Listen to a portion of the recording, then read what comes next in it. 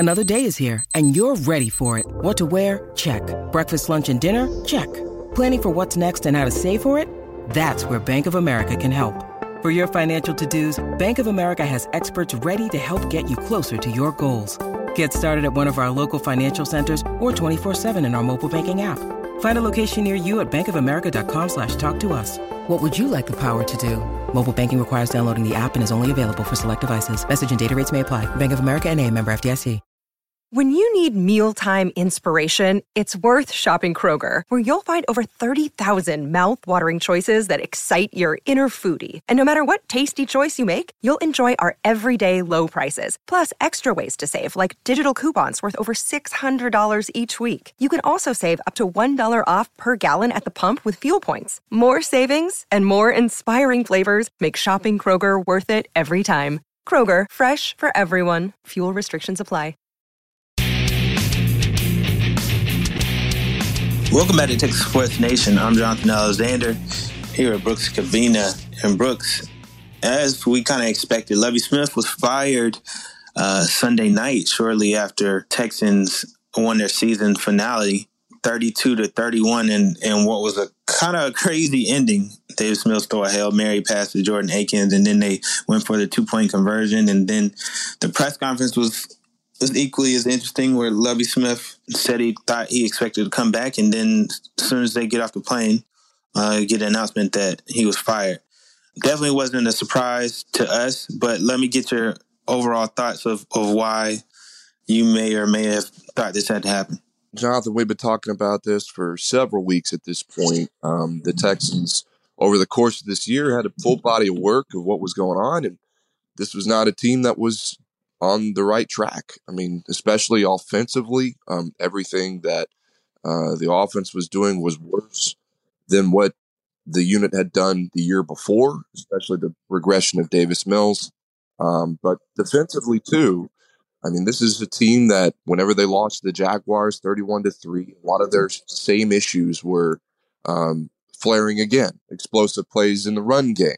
And then again on Sunday, there were several plays just like that, even though the Texans were able to overcome it. And Lovie Smith was defense coordinator last year too, and there were a lot of those same issues. And those are the kind of things that this team was evaluating. And no, it wasn't surprising that they fired him. But this is a situation now where Nick Caserio has now entered unprecedented territory. No NFL GM has ever fired in the Super Bowl era two coaches, one and done back to back. Only the 49ers have been a team that have fired one and done coaches back to back, other than the Texans. This is a situation where Caserio now, it's very important that he get his next hire right. And I think the most interesting thing that's developed since then was in the press conference with Cal McNair and Nick Caserio. McNair made it very clear that he is going to be more involved in this process this time. He's normally a hands-off owner, just like his dad was. Sometimes that was to a fault. In a lot of ways, not being involved with allowing the leadership with the Texans to do their jobs, sometimes to a fault. That's what allowed Bill O'Brien and Jack Easterby in that era to provide the dysfunction that led to Nick Caserio being hired, and even allowing Caserio to take on a large part of that role led to these past two head coaching searches that didn't work out. So Cal McNair, we visited with Cal in an interview. He talked about why that's important. They know they have to get this hire right. And it's notable for the family that they're stepping in this much. And it's notable for Nick Caserio, who had all the trust in the world, still has a lot of trust with the McNair family. But if this doesn't work out, he's made it pretty clear and said so himself on Monday that the clock is ticking. And if they don't win, with the next coach, I'd be very surprised if Caserio lasts and was able to hire a fourth. I'm sure there are a lot more questions from that. But what was your takeaway? I think, I thought it was interesting. First, Caserio's kind of tone. He's like you mentioned, and he said that, he felt like the talk was clicking. He sounded like a guy who knew his job was on the line. He had to get this particular one right, and that's why Cal is stepping in to kind of help out. Because he wants to make sure that they get whoever the best candidate. And you can kind of see in the candidates who they've requested the interview, from D'Amico Ryan to Ben Johnson to Jonathan Gannon and the list. They're shooting for some of the hotter names right now on the market who are considered, these next up and coming coaches. It's vastly important for them. And I think, based on our conversations, Cal has liked what Nick Caserio has done as far as getting them into a much healthier place in the salary cap and finding good draft picks. But, obviously, not every part of his job he's been pleased with, because, if he was super pleased with how he's been hiring coaches, he wouldn't be taken apart, like you said. So I just thought it was interesting. We hadn't seen that tone from Nick Caserio in press conferences previously. It hadn't been like that. It seemed like he had almost been humbled in a way, trying to take accountability. And he's definitely been criticized on social media by Texans fans for his inability to, hire the right coach. I just thought it was, interesting. I look back at, the coaching hire, and I think they'll admit it too. Like, whoever was going to get that coaching job last year, they weren't going to be successful in that position. The Texans got down to their first choices. They weren't able to hire for whatever reason. And Lovie Smith was, the guy who was kind of late to the process, hadn't been a name out there as far as other teams wanting. There weren't other teams that were interested in hiring Lovie Smith for their head coaching job. So they kind of, settled and then they got what they got, and then they fired Lovie Smith after 1 year. So I thought it was the move that they had to make, considering, but I also believe that they shouldn't have hired Lovie Smith in the first place, because I don't think he was ever going to be successful. That's the whole interesting part of why Cal McNair is stepping in now. I remember being in Mobile at the Senior Bowl and covering the last search, and even before that, firing David Culley signaled that they were trying to find someone that would allow them to be more competitive, to develop players better, to set them up for a quicker step into the rebuild phase. And when Nick Caserio, who led that search, those candidates that were coming out were names like Hines Ward or, again, Josh McCown. And, Jonathan Gannon, who's now a hot name again. I mean, he was a defensive coordinator with the Eagles still. He was an interesting candidate. There were a lot of people that thought he was going to be the one that ended up getting the job. And it'll be interesting to see how quickly he goes through the process this time around. But it cannot be ignored that Jack Easterby's influence on that search almost led to a situation where an unqualified, or really an unexperienced, unqualified is how a lot of critics felt. A lot of people that I spoke to about Josh McCown were at first baffled that he might be hired as a head coach, but then would say, I could see that one day. He'd been a journeyman quarterback.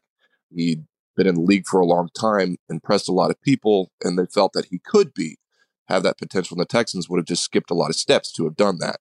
He was definitely had a deep friendship with Jack Easterby, who was fired in October. And, looking back on that, to see the Texans almost hire Josh McCown, pivot at the last minute after Brian Flores sued the NFL for racial discrimination. Flores was a candidate for the Texans. Nick Caserio denied that had anything to do with it, but they moved on to Lovie Smith, who was already on staff. And like you said, nobody was searching for Lovie Smith on their head coaching. Lovie Smith had been fired as Illinois' coach. And you look at Illinois now under Brett Bielema, they're doing really well. That hire in itself signaled the alarm for this team. And it would have been backing into a good situation if things under Lovie had worked out. So really from the onset, it was confusing. And the result now isn't all that surprising. But if it had turned out well, that would have been the unexpected part. So really, this has just been kind of waiting for a while for, in some ways, the inevitable. And it showed Caserio needed more help, or at least needed to open him up more to have a better process in the head coaching search. But you mentioned the other thing, Jonathan, this is true.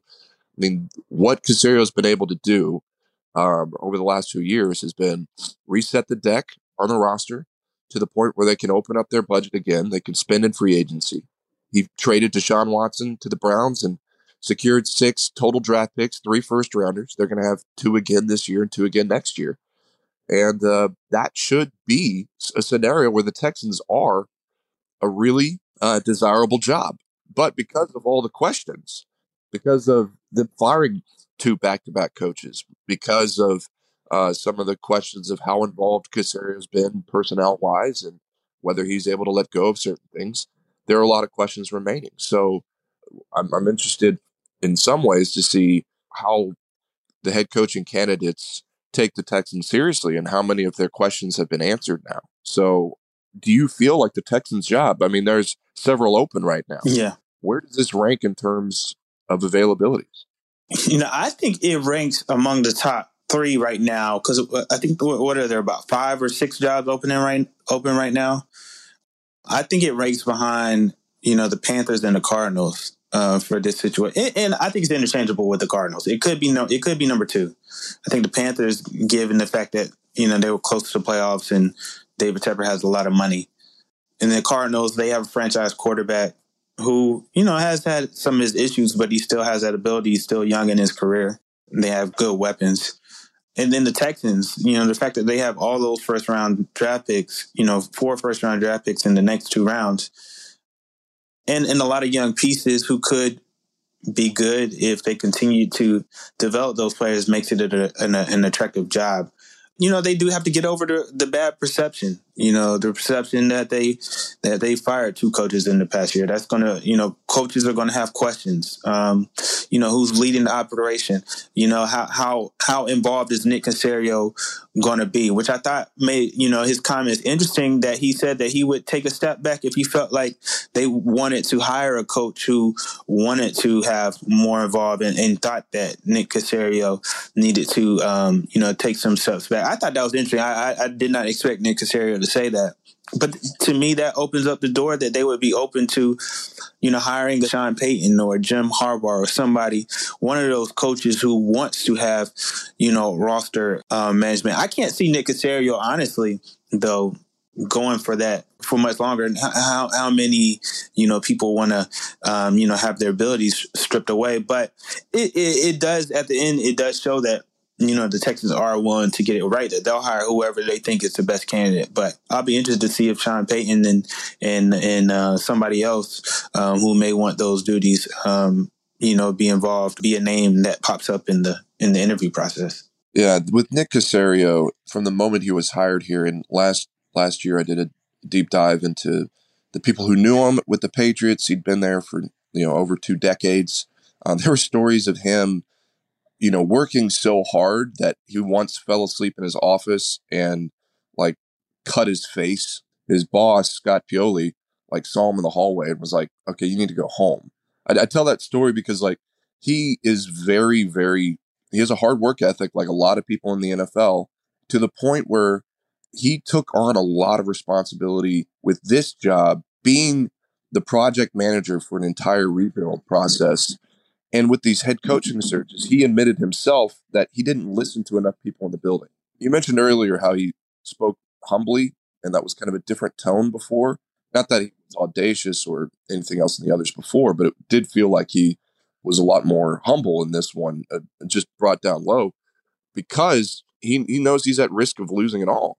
And the other thing about this is I still don't think someone like Sean Payton might take this job, just because he's very, very involved with personnel, and I don't know what the back and forth between him and Nick Caserio would even be if Caserio let off a bit, but maybe they would find some ways to work together, and Payton might not get jobs like the Broncos, and maybe the Cowboys doesn't become available. Maybe they go on and they like McCarthy.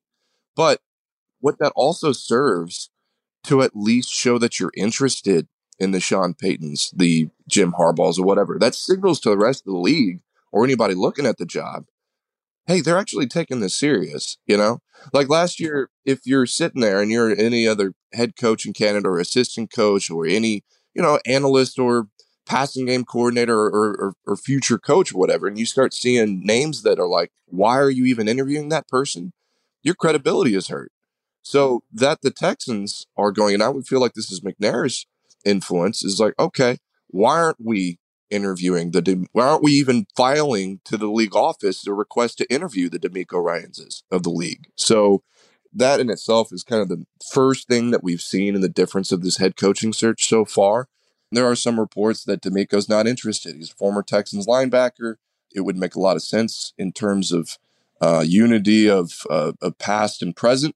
He's a guy that's got a really good scenario right now, and he can make a choice and decide the best situation for him. He doesn't have to go anywhere. The 49ers are a very good organization, so he's going to be a candidate for a long time.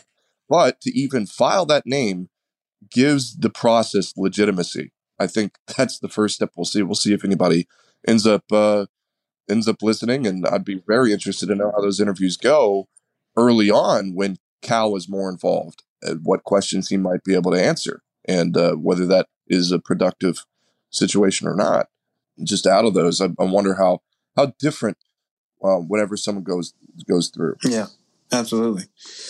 Previously, we just hadn't seen Cal taking on as big a role, and now you see him taking on more of a role. It's him showing accountability, and I think he cares a lot about. It seems, just based on our conversation, seems to care a lot about what the fans have thought about this process, and trying to do more to listen. And we'll see if it works out in their favor. They got to get this right. The fact that they have all these first round draft picks, 4 in the next 2 years, some third round draft picks, better salary cap situation. They do have to start winning. Like, I'm not saying they have to be a playoff team next year. They certainly don't, but they have to show improvement. And by 2 or 3 years, just based on what they have to do better. Or I can't see any reason Nick Caserio would keep his job if he can't find a way to be successful. I think they are set up in a way that if they hit right with the coaching hire and they continue to develop these players, they can be in a better position. I don't see any reason why they couldn't, unless they just drafted a bust. They should have some good picks with that number 2 pick. I think so too. And the thing that you mentioned there at the beginning, I think this is maybe more important than anything at this point, because with all teams, a lot of their success comes down to how they're led top to bottom. And the Texans have been highly criticized top to bottom, sometimes by former players themselves.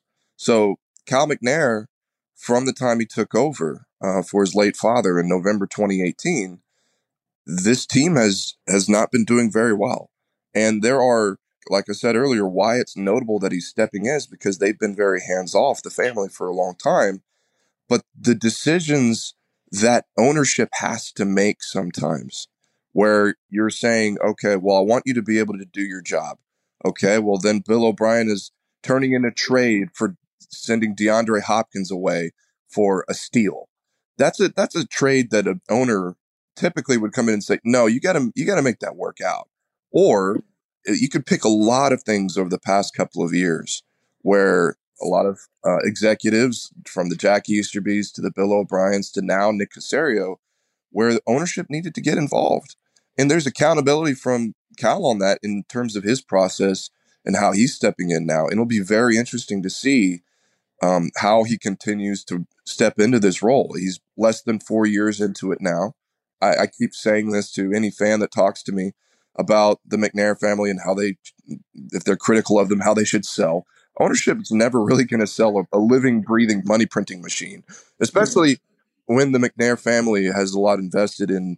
Bob McNair brought the football back to Houston, so this is a very important thing to their family. So it's going to be interesting to see how his decisions, how his more involvement leads into what kind of results.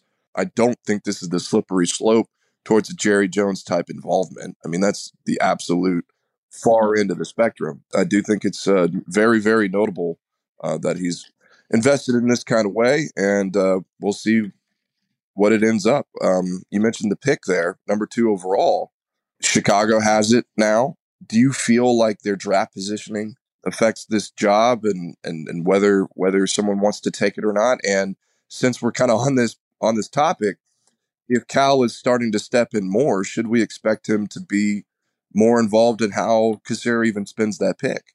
I do think that Cal trusts Nick Caserio as far as drafting. I think he has full trust. Just based on our conversation, it seems like he has full trust in how Caserio drafts. And then, that's Caserio's forte, being a former scout, things like that. So, that's his expertise, and he's done well in that. So, I doubt Cal would step in that area as much. I'm sure he would probably want to know, how things are going. But I think it just seems like the biggest gripe has been how they've hired coaches and how they've gone about that process, and how Caserio has needed to be a little bit more collaborative in working with people instead of, taking on everything by himself. But as far as that number 2 pick, I think it's still an attractive pick because they can still draft a great quarterback or one of the better quarterbacks. They might have their pick between the quarterbacks. I think when you talk to draft analysts around this league, they love both Bryce Young and C.J. Stroud. And the Bears can't pick both, and they might not pick either because they have their quarterback. And even if they traded, the Texans could still get a good quarterback. So I think it's an attractive job because I think it's something that they can work with, a starting point. I think every team needs a franchise-type quarterback, and these quarterbacks seem to have that potential far greater than last year's draft. This was last year's draft. This could have been a problem. But this year, you have some talent. So I think it's an attractive job from that standpoint. And then the fact that you can get another high-quality player. I remember GM once told me last year that the way they look at the draft is the top 16 picks are your franchise-changing players. After that, there's a little bit of a drop-off. And the Texans have 2 of those franchise-changing players. They can really hit it on the nail. So I think this is more than an attractive job, and I think they're good at number 2. I don't think it's an issue. A lot of people are really complaining that they went from 1 to 2. I don't think it's really that big of an issue, considering who's at the top, considering what's at the top, what players at the top, considering what team is picking at the top. I agree from the beginning with what you said. I think I just wanted to bring it up, too, because of how much, this notable step that Cal McNair is going into. I do agree also that personnel has been Caserio's thing. To suggest him that he might not have as much power over that anymore would be probably an overreach at this point. I do think that there is a drop off from number 1 to number 2. I dove into that data from the beginning of the Super Bowl era, especially in terms of quarterbacks. The number 2 overall quarterback that's been selected over time has significantly been less successful than the number 1 overall selection. This is a scenario that I know there are people in the Texans building that have doubts about Bryce Young. We've heard about his size.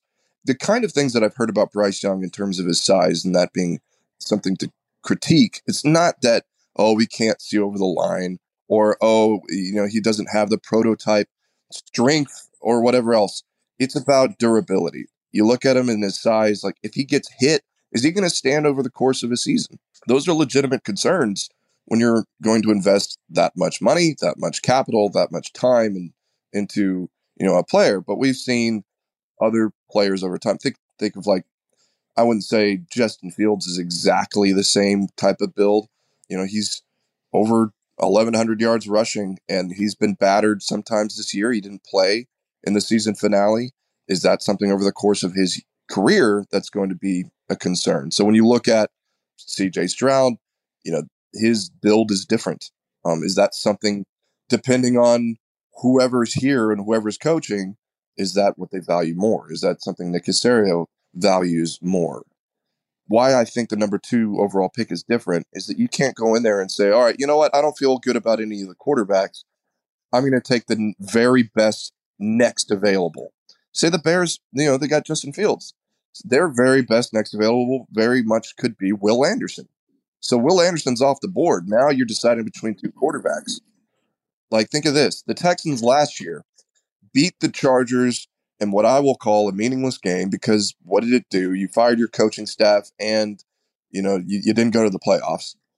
That missed you out on the number 1 overall pick and Aiden Hutchinson. So Hutchinson's balling out for the Lions, or you could have picked, anyone. So Stingley might work out over the long haul, but that took you away from taking a very all hands, no questions asked talent. That could end up being a problem. It's going to be interesting what the Bears do with that pick. I still sense that maybe You've got people like the Colts who are now in great position. They're within the top 5. They don't have to jump as far to trade up and get the quarterback they want. That's a team that I think really needs one. Seahawks too, they could use some of their draft picks to help move up. That'll be a scenario that Caserio's definitely going to have to deal with. Whenever I dove into his history with the Patriots and with the Texans, his personnel style, they basically draft every pick 1 to 100. Act like that they, could take that pick. And then they have all of those, and then they separate into tiers. I'd be very interested to know, as anybody would, who's in that top tier and how many names are there. Who at number 2 overall, all would they be very happy with if they were available? That's how Caserio looks at it. I don't know if that differentiates whether it's number 1 or number 2. Look, we've got about 4 months here to talk about that, and it'll definitely be interesting to see how the head coach will influence that. Because Lovie Smith, even with the free agents, think of all the pass rushers they added in the offseason. Think about, how they drafted a cornerback, and Lovie Smith said they needed that to get better. I wonder how much the head coach will marry up to what they eventually end up drafting. We'll see pretty soon. Draft coming up in late April, but we got a lot of events coming up. We appreciate y'all following us throughout the regular season. We'll continue to bring y'all more content. Please check out our work. We have some good work coming out. HoustonChronicle.com/sports. Until next time.